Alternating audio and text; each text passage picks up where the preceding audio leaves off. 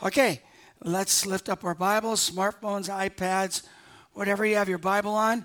Let's make our prayer declaration together. Say this with me. This is my Bible, God's holy word. This book is alive and it's powerful. I read other books, but this is the only book that reads me. There are many opinions, but this is the only opinion that counts. Today, I declare by faith, I can do all it says I can do. I can be all it says I can be. And I can have all it says I can have. Today, I ask the Lord Jesus, the living word, to take his written word and personalize it for my life so I can leave here changed by the power of the Holy Spirit. In Jesus' name, amen. Nice to have you back. It's been a while. Okay, we've been in a series in the book of Acts that we're calling Empowered. And today I want to talk to you about being empowered for bold obedience. So let me just review a little bit. In the first 4 chapters, we find the church is growing, it's advancing, things are just going really well. And you can find that as this church is growing and advancing, I found in my short time of ministry that every time the church advances, I just want you to know that everybody's happy about it. There's always resistance. In chapter 4, we see that with the resistance, the church rose up with intense prayer, so much so at the end of chapter 4, they go to prayer and the building shakes literally, just like it did in the second chapter of Acts, and they are again filled with the Holy Spirit. Then a spirit of generosity falls on the church, and a Levite named Joseph, whom the apostles nicknamed Barnabas, which means son of encouragement, because he encouraged everyone with his giving and with his words, and he sold some land, laid it at the apostles' feet. So the church is taking ground. There's great physical needs, but supernatural generosity are meeting those needs. And there's opposition, but boldness takes over the believers. And there's this supernatural unity that's coming on the church, which brings us to chapter 5, because this is where it kind of, everything's going so well, and then this bizarre, unique event takes place.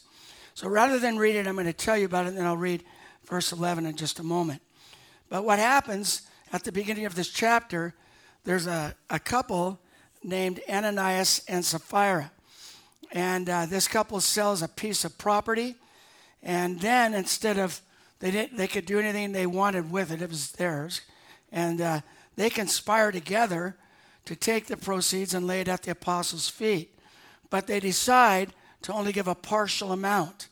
And what they do then is they come in and do the same thing Barnabas did in the previous chapter.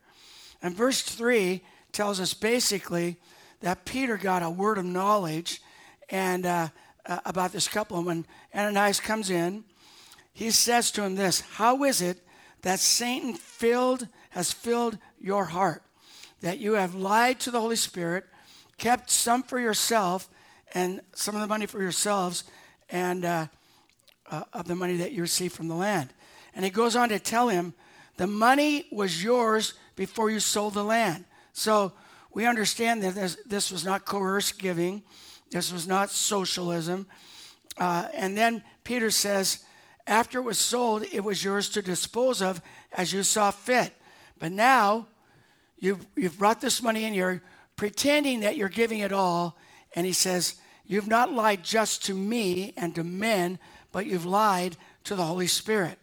And after Peter confronts him with this word of knowledge, he falls dead to the ground. Great church growth.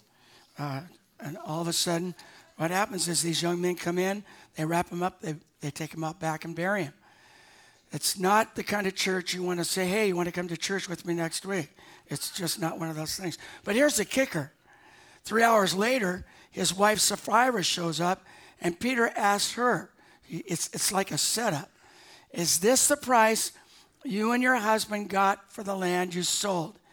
And she says yes. And Peter then says the same thing to her that he said to her husband. How can you lie to me, to men, and to the Holy Spirit? And she drops over dead. Now, some young men, they come in, they wrap her up, carry her out, and bury her beside her husband. And then we read this verse in verse 11. It says, great fear seized the whole church and all who heard about these events. Now, I don't know about you, but this seems like a real radical turn from a church that is filled with power, salvations, signs, wonders, and generosity. It was a church you would want to invite all your friends to. Now, all of a sudden, God kills 2 people. Not exactly what I would consider God's great strategy for church growth. So I want you to know, when I read this, I was tempted to skip this because I felt like God it just seemed really hard for me. And Lord, how do you preach this kind of thing to the church? But here's what the more I read it, I saw that there's a principle here that we need for our individual lives and we need it for our church. So this is not on your notes, but you need to know Acts 5 is the first time Satan is mentioned in the New Testament church.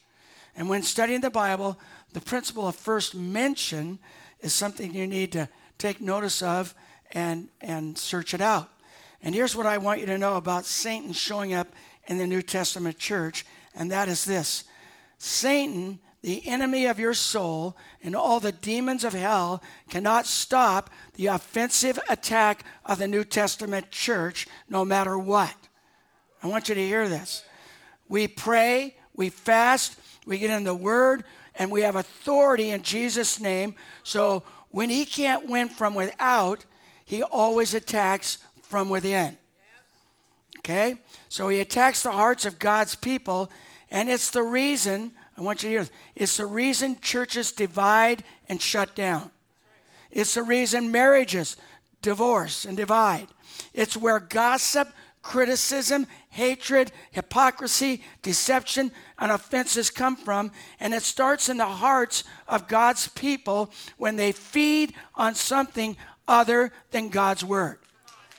And what we do is we tend to embrace this instead of obeying what God's word says. By the way, you should know God always adds to the church, multiplies the church, and sometimes subtracts from the church like he did with this couple. But he never divides the church.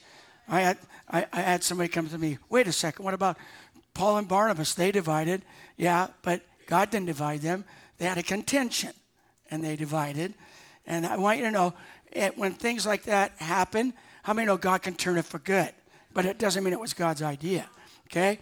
So God gets an open door into Ananias and Sapphira's hearts through deception. And you need to know God was not judging these 2 people for their lack of giving or their partial giving. I don't know about you, but that should make you go, phew. Because if God judged by lack of giving or partial giving, this would be a very small church. Just okay. So the judgment came because of the deception and the hypocrisy they allowed to enter into their hearts. Now, there are several reasons why that could have happened. Number one, they could have been comparing themselves to Barnabas, and they saw his generosity and how he sold this land and laid it at the apostles' feet, and they began to say to themselves, you know what?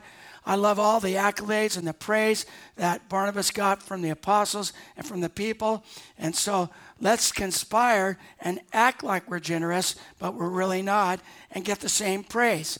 I just want you guys to know, comparison is a terrible thing. Don't compare yourself to other people. Be who God made you to be and become the best at who God made you to be. They also maybe were like the Pharisees that liked the praise of men and wanted to be seen by the people for what they did on the outside, but they were hypocrites on the inside. And there are a lot of church people like that today. Go to church, act really good. On the outside, they smell good, look good, but on the inside, they're hypocrites. And Jesus talked about this in Matthew 23. By the way, that's the chapter of the woes. And Jesus tells the Pharisees there, you look good on the outside, but on the inside, you're full of hypocrisy and wickedness, and you're dead inside. And Jesus shows up to these Pharisees on the scene, these religious leaders, and challenges their lifestyle of looking good on the outside, but being dead on the inside. And he's saying this, that's not the kind of church I'm going to build. And so he's telling them, I'm not building a church that looks good on the outside. I'm building a church that looks good on the inside. So you can write this down. God is building a church that isn't about dead religion, but a church that is honest and sincere. And when I say sincere, you can add this to your notes. It means this. He's building a church that is full of the fear of the Lord. Now, that is not a popular thing to talk about these days, but it says, after Ananias and Sapphira made this quick exit from the earth, great fear seized the whole church and all who heard about these events. And when I say fear there, that's a different word. It means God-fearing. It means this God's bigger, greater, more powerful than I've given him credit for. That's what it means. So it was about them not just getting saved and looking good on the outside, but it was about them getting saved and becoming a reflection of Jesus from the inside out. Now, this is not on your notes, but you should write this down somewhere. What happens is this church gets empowered with the fear of the Lord. So here's a definition of the fear of the Lord. In the Hebrew, it's yirah, and it means to respect, reverence, to stand in awe, reverential fear. It means the product of an understanding of the awesome power of God. You know, I don't know about you, but I grew up in a home where my brother and I began to think that we were tough and strong. So we stood up to our mom. But my mom had a few words that she would use that would all of a sudden bring us back to reality. Just wait till your dad gets home. And all of a sudden, a reverential fear came over our lives. Now listen to this verse, because the fear of the Lord now is on them. They realize God's greater and mighty and powerful than they ever thought. And Acts 9:31, it just tells us this. Then the church throughout Judea, Galilee, and Samaria enjoyed a time of peace and was strengthened. Living, how do they do this? Living in the fear of the Lord and encouraged by the Holy Spirit, it increased in numbers. And I'm telling you, when the fear of the Lord gets on your life and you realize what God has done for your life and you realize what God can do, it's not based on law. It's based on, I want to obey God because I love him so much for all he's done. Now, this is not in your notes, but you should write this down. The fear of the Lord is the foundation for bold obedience. Let me say that again. The fear of the Lord is the foundation for bold obedience. Now, some of you are thinking, Pastor Doug, I don't need another sermon on fear.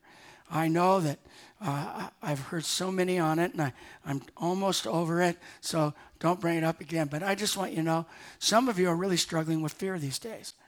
Some of you are struggling with fears and phobias, a fear of what is going on in our economy.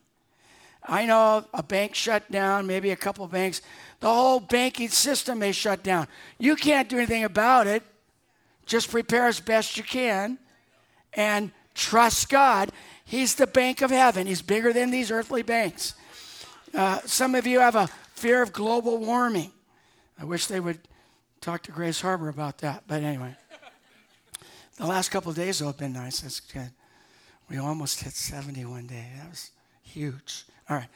Some of you have a fear of not having enough food. They're buying up all the farmland. There's not going to be any food. They're buying up all the farmland. There's not going to be any milk. What do we know? There may not be any coffee. What am I going to do?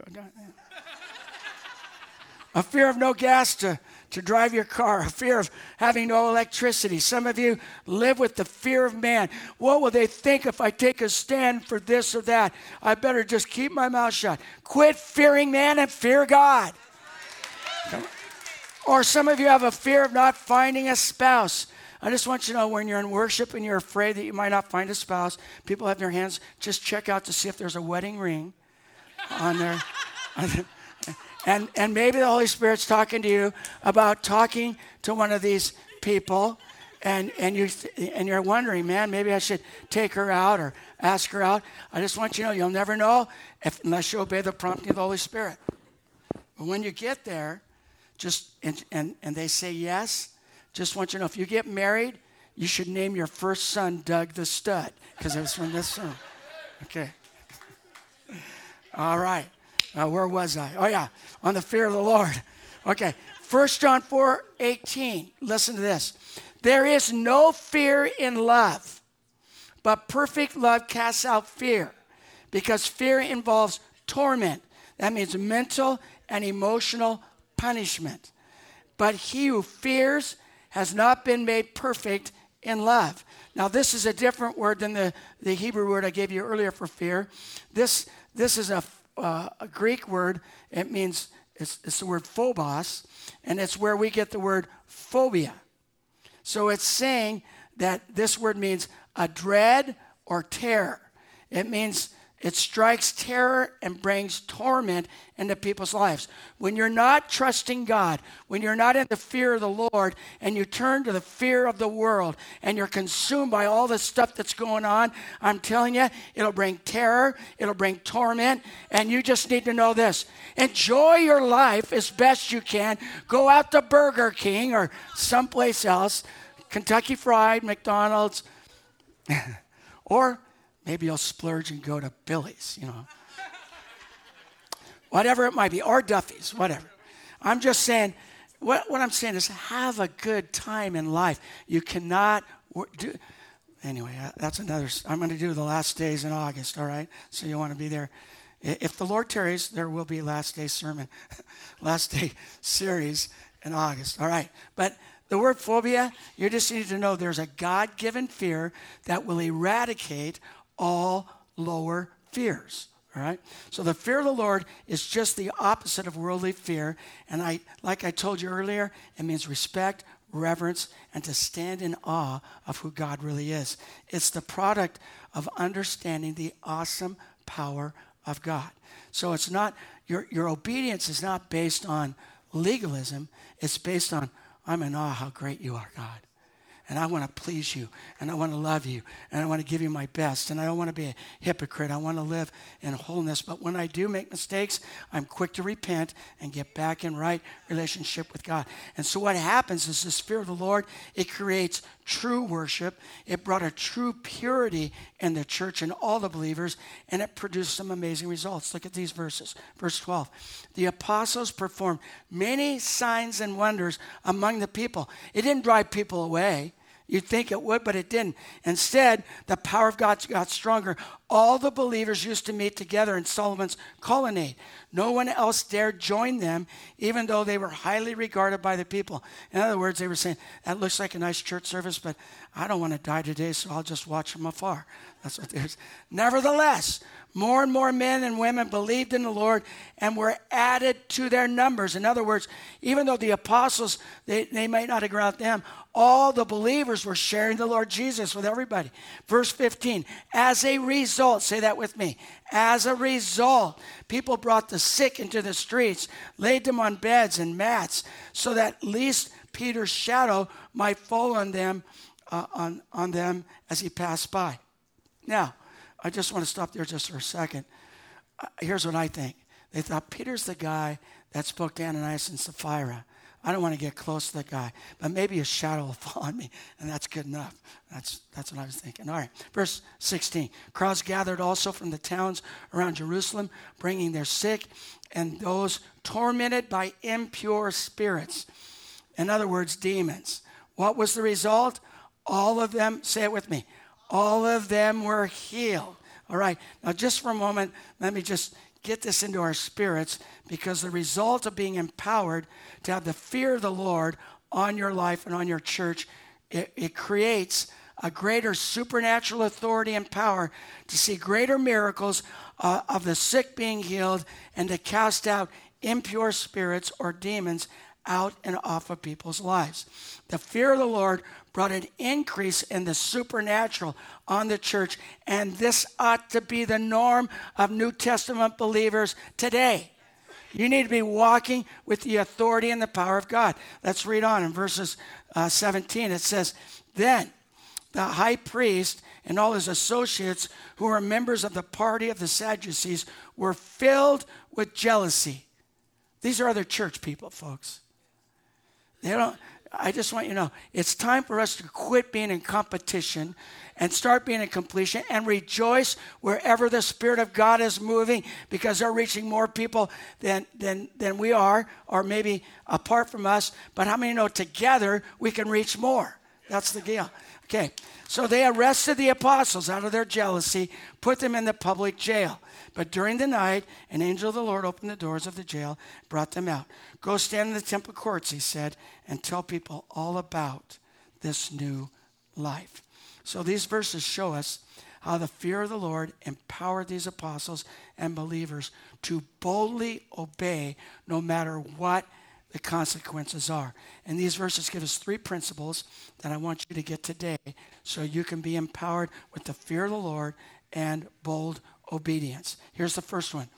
Bold obedience usually triggers opposition. Say that with me. Bold obedience usually triggers opposition. Verse 18 says this, they arrested the apostles and put them in the public jail. Now, if you were here last week, you would realize this is the second time in about a week that these guys have been arrested and put in jail for preaching the gospel. So these guys were bold for their faith, boldly doing what the Holy Spirit led them to do in spite of the consequences. So the bold reality is when you obey God, you will face opposition many times. Here's what you and I need to know, and you might want to write this down, because I firmly believe this. If you are not ready to face opposition for your obedience, you're not ready to be used by God. Let me say that again. If you're not ready to face opposition for your obedience, you're not ready to be used of God. Now, let me just say, every single time I have obeyed God in a significant way, or together, Lois and I together, to advance the kingdom, there's always been opposition. Our first year of marriage, giving an offering to the church, I've shared this story before, but it does bear repeating here. When we were first married, and they were raising money to build a new building for the church, and this guy was preaching, and he said, I believe God is speaking to some people out there today that you are supposed to give $3,000. And I felt the Holy Spirit say, that's you. And I don't know about you, but when you're first married, you don't really want to look over at your spouse. She was sitting to my right, I'm on the left, and I decided I wouldn't look at her. And so I felt the Lord still prompting me, so I grabbed a tithing envelope, and I looked over at her, and she said to me, you're not going to do that, are you? And I said, well, I feel like we're supposed to do that. And I said, do you have faith to do that with me? And she said, nope. You better have enough faith for both of us. And it wasn't real nice the way she said it. I'm thinking, we're in church here, Lois, you know. Anyway, can't you put a little hypocrisy in there? No. So we had no money. We just bought a house. And now my wife and I are at odds with each other. And I tried to assure that everything would be okay, that if this is God, God will provide. If it's not God, then it's going to be, I was wrong. And so I told her, don't worry. This is all going to work out. So I started selling Kirby vacuum cleaners. I'm going to do my part. God's going to do his part. So I go out and sell these vacuum cleaners. These vacuum cleaners were $1,200 to $1,500 for one vacuum cleaner. Sometimes up to $2,000 if I could talk them into getting all the extras. So I sell 3 or 4 vacuum cleaners, and Lois is so impressed with what this vacuum cleaner will do.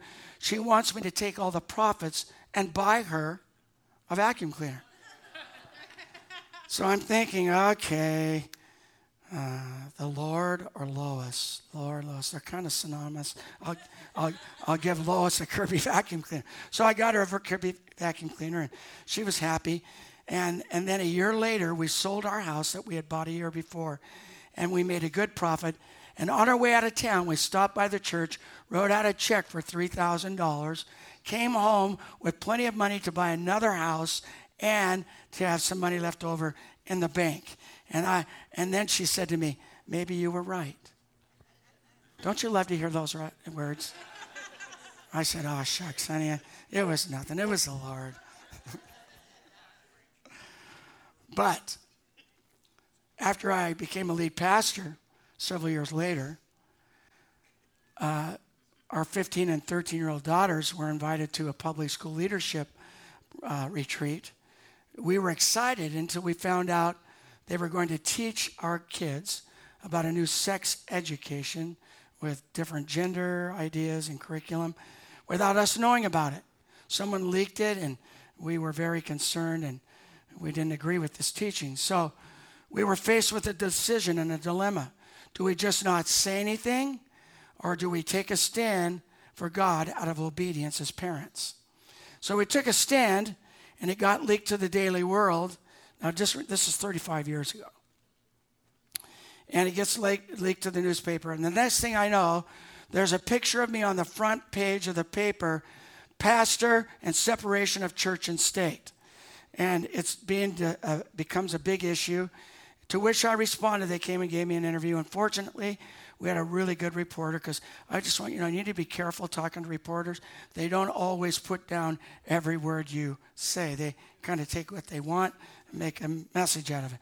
But I said to them, this has nothing to do with the church, even though I'm a pastor. It has everything to do with me being a Christian parent. And I want you to know this was being taught to our kids behind our backs, and these two girls are our responsibility to raise and to teach them about sex curriculum, and it's not theirs, and they should have told us they were going to do this. Well, after 2 or 3 times of being on the front page of the paper, they tried to label us as bigots and racists, but we were heralded as heroes in our community because all the other parents didn't know what was going on either. And so they took a stand with us, and together it got shut down. Now, that's 35 years ago.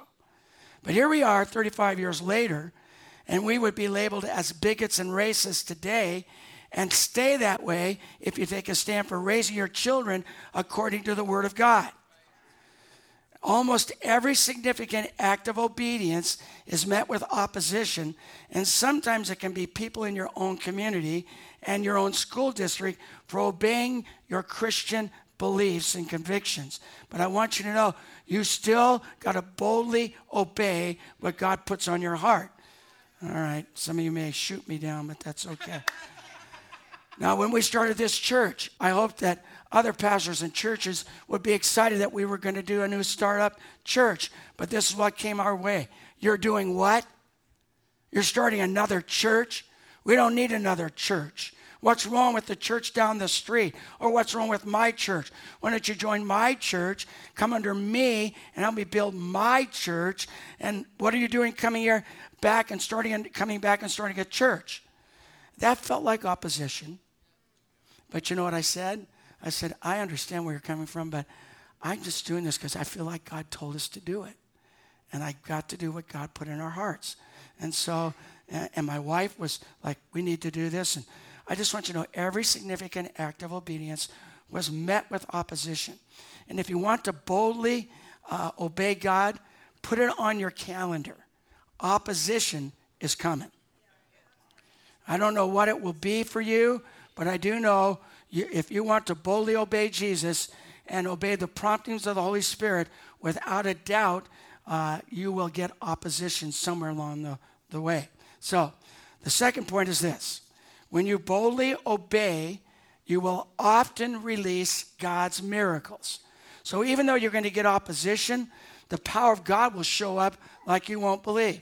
Now, if you remember, this is Luke the physician who's writing this book, and he's very much a detailed type guy. So here's verse 19. But during the night, an angel of the Lord opened the doors of the jail and brought them out. Let me just read it. This is how Luke wrote it. During the night, an angel of the Lord opened the doors of the jail and brought them out. That's it.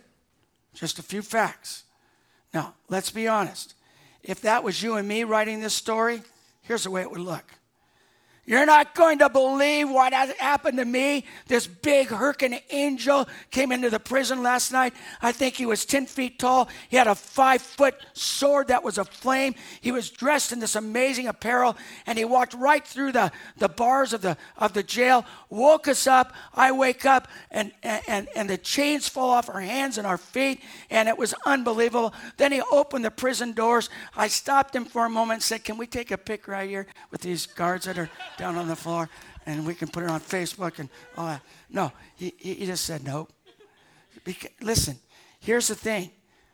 Luke just writes the facts. Why? Because when you walk in obedience to God and you're walking in the fear of the Lord, you're not surprised by the miracles that God does. It's a daily thing. That should excite you when you walk in bold obedience. You're not going to be surprised by the miracles God does in and through your life. Now, I'm not saying nothing bad ever happens. These guys were in jail. Not for one time, but for the second time in the middle of a bad day. But here's the thing. In the middle of that bad day, God shows up with an angel to deliver them. When you walk in obedience to God, you shouldn't be surprised when God comes through, but we often are. We get surprised when we pray for someone to get saved, and when they do, you're going, "You're kidding me." Or you lay hands on some sick person, and all of a sudden they're healed, and you're going, "Wow, I can't believe that." The other night, we were watching this movie called Come Out in Jesus' Name. I'm not saying everybody should go to the movie. It's kind of, it'll raise some thoughts in your mind. But it's about casting out demons and strongholds, and it's about Christians having some of those. And so my brother's sitting to my right. I talked my brother into going to this movie. He didn't want to go, but I talked him into it. So he's sitting on my right side. And then I've got this girl from a local church here in Aberdeen sitting next to me. And after the movie, this pastor comes on and says, "I'm going to lead you through some group renouncements." So as he's leading us, just at the beginning, he has a soul stand, and he leads us through some renouncements of witchcraft, Ouija boards, seances, fortune telling, and all that. And this girl next to me, the girl next to her, starts screeching, screaming, vomiting, falls on the floor. And I felt the Lord told me before I went to this movie, somebody's going to go demonic tonight. And I thought, that's normal. I've seen that before. I just wasn't expecting to be right next to me. So I look at this girl that's next to me like, she's a girl, you should. And she looked at me like, "You're a pastor." So we go over there and we lay hands on this girl and say, "In the name of Jesus, you come out of her." And we prayed for her between the theater seats. And then Sandy Wixon came over later, and Dan Gebhart came over. And I'm telling you, the power of God hit that gal, and the peace of God came over her life. I'm not saying she was completely delivered, but I think she came pretty close. And what was fun is to see God's power move through our lives and get used by God. Now, what happened is my brother, I said to him afterwards, we're leaving, I said, "You okay?" He goes, "Well, you've told me some stories about that, but I've never seen anything like that. That scared the willies out of me, I'm telling you." And so I said, "Don't worry, it scared the willies out of me too." I wasn't expecting her to do that right there in the theater, vomiting and all that stuff. And so on our way out to the cars, I'm telling you, you see something like that and you're just going. So on our way out to the car, we're going, "Oh, Lord Jesus, forgive us all our sins. Please don't let anything touch us."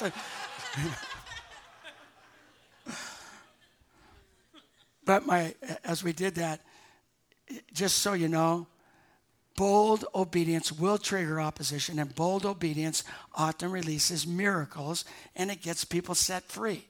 All right? Here's the third thing.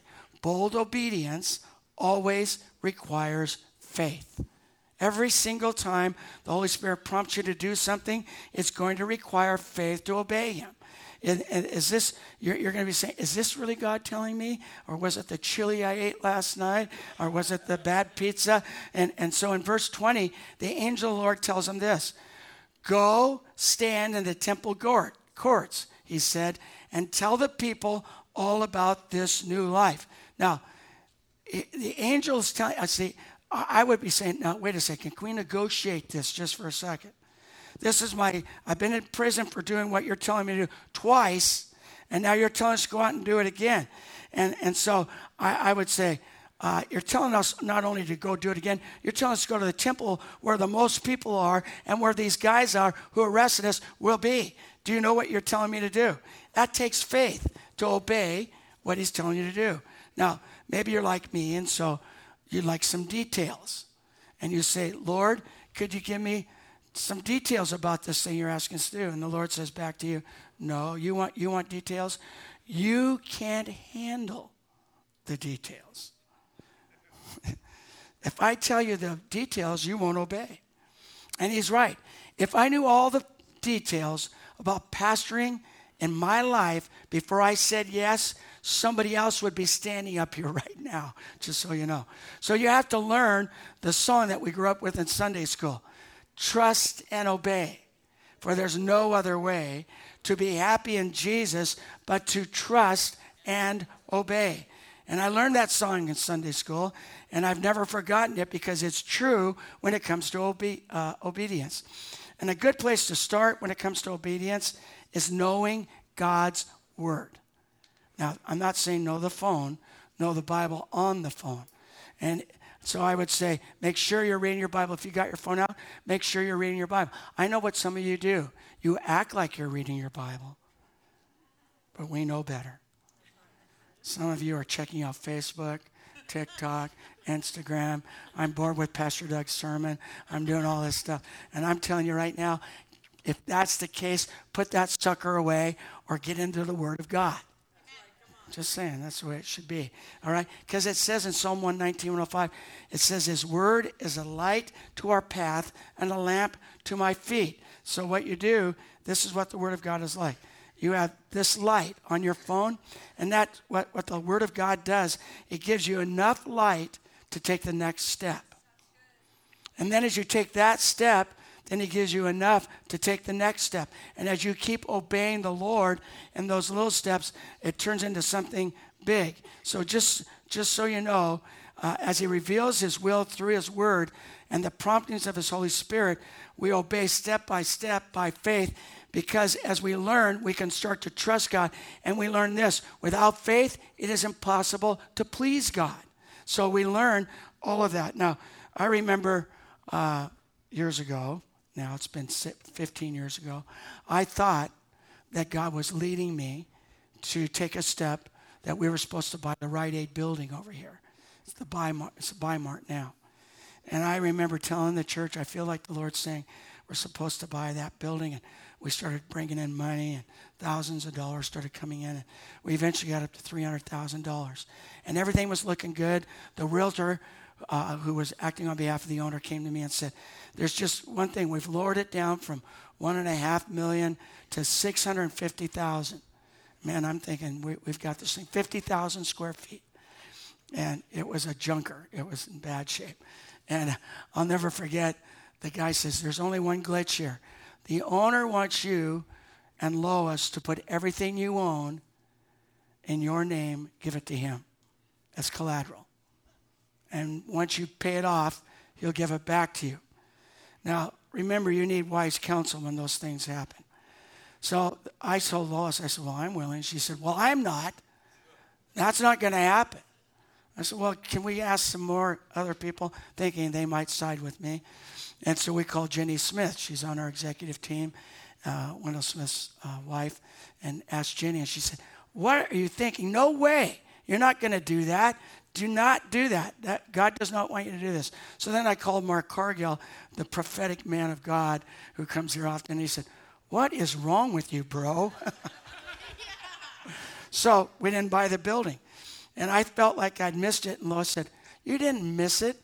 That was the catalyst for us to have the money to pay cash for this building when it became available. So God was working all along, but I felt like, man, I sure blew that one. But I know God works in spite of people, and so he did that. So I've learned what looks impossible to men is possible with God by faith. Now, I just want you to know, as you walk in obedience, and it takes faith, tithing takes obedience and faith. Running your business for God takes obedience and faith. Staying in your marriage takes obedience and faith. Starting a city group takes obedience and faith. It takes faith to obey God when he's asking you to talk to someone about Jesus that you don't have, that you've never met at a restaurant or in a grocery store. And I love this next verse. It says this. So these guys, the angel tells me to go to the temple here. It says this. At daybreak, they entered the temple courts, and as they had been told, and began to teach the people. When the high priest and his associates arrived, they called together the Sanhedrin, the full assembly of the elders of Israel, and sent to the jail for the apostles. So what happened is they didn't realize the apostles had got out of jail, and now they find out this hurricane angel came in there and let them out, and now they're out there preaching the gospel. So they still obey. They didn't wait for breakfast. They didn't wait until after lunch. They obeyed immediately and did what God told them to do. Here's two things you can write down. Delayed obedience is disobedience. Partial obedience is disobedience. Whatever God prompts you or whenever he prompts you, we need to obey immediately and fully no matter what. If it's big, you and I should obey immediately. If it's small and insignificant, we should still obey immediately. Like a simple burden for a person. And you know the prompting of the Holy Spirit says, you should call them. You should write them a note. You should send them a text. And not, this was actually a couple of years ago, but I felt the Lord just prompt me about calling somebody. And I did. And I found out a couple of days later, they told me that they were thinking about taking their life and committing suicide. You never know how one small act of obedience can make a difference, a huge difference in somebody else's life. So they take them, arrest them again, the apostles. They whip them and tell them, go back, but you can never use the name of Jesus again. And Peter says this statement and the other apostles. We must obey God rather than men. Read that with me. We must obey God rather than men. We must be obedient Christians, walk in the fear of the Lord. Our boldness is born out of belief that Jesus is the Son of God. He died, was buried, and rose from the dead for yours and my sin. And I'm not going to keep quiet about it because I'm a must Christian. I got to do it. And you can lock us up, you can beat us, you can do whatever you want, but I'm going to keep sharing the gospel of Jesus Christ. And as the fear of the Lord gets on our lives. Now here's the result of bold obedience. Verse 41. The apostles left the Sanhedrin rejoicing because they had been counted worthy of suffering disgrace for the name. Day after day in the temple courts and from house to house, they never stopped teaching and proclaiming the good news that Jesus is the Messiah. Boldness is behavior born out of belief that God, our God, is an awesome God and to be held in awe. Now, as we close, I want to just say this. I've been on the front page of the paper several times in my 30 plus years of ministry. Never for accolades, but trying to serve God as best I knew how. And it hurt because I wanted to be liked. I wanted people to love me. But I've realized serving God does not guarantee everybody's going to like you. And my goal is to make him proud of me, no matter what people think. And I'm going to keep preaching the name of Jesus wherever I go. No matter what, I want you to know there's been great opposition, but I'm still here and I'm still preaching the gospel of Jesus Christ. Let's stand.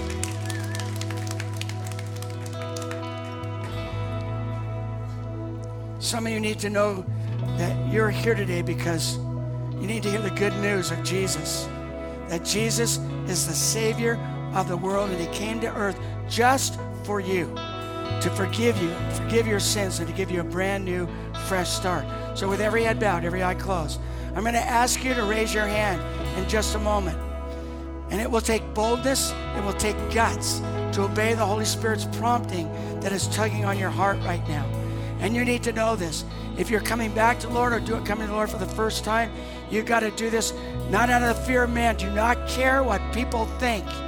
Do not care what anyone's going to think of you. You're doing this because you know Jesus died for your sins and you need a Savior and you need a fresh start and you got to get over the fear of man. And if that's you today, you need to raise your hand right now and say, that's me. I need Jesus in my life. I don't want to keep him up high. Don't worry about anybody else. I see 1, 2, 3, 4, 5, 6, 7, 8, 9, 10. 10 hands. Come on, there might be more, but I see 10. All right, here's what we do here. You're not doing this alone. We're doing this together. You're welcome into the family of God. So let's all pray this prayer together. Say this with me. Believe in your heart. Confess it with your mouth. Father God, thank you for loving me so much that you sent your Son, Jesus, to die in my place. I ask you, Jesus, to forgive me for all my sins, all my mistakes, and all my failures. Come into my life. Be my Savior, my Lord, my boss, my friend, and my King. And by your grace and by your power, I will serve you for the rest of my life. In Jesus' mighty name. And everybody said, amen. Let's give the Lord a big hand. Now, if you gave your life to Jesus today, you need to get baptized in water, get in fresh start growing. Now I want to talk to you as believers just for a moment. Some of you are bound by fear. And God wants to remove that thing and put the fear of the Lord on your life. You can't do anything about what's going on in the world except pray and trust God and obey. And as you do that, God will take care of you. I don't care what happens to the rest of the world. God promised he'll take care of his kids. All right? So you need to get prayer this morning. Get that spirit of fear off of you. Get some healing, whatever it might take. Let's have the prayer team come up. And as they do, let's worship just for a bit.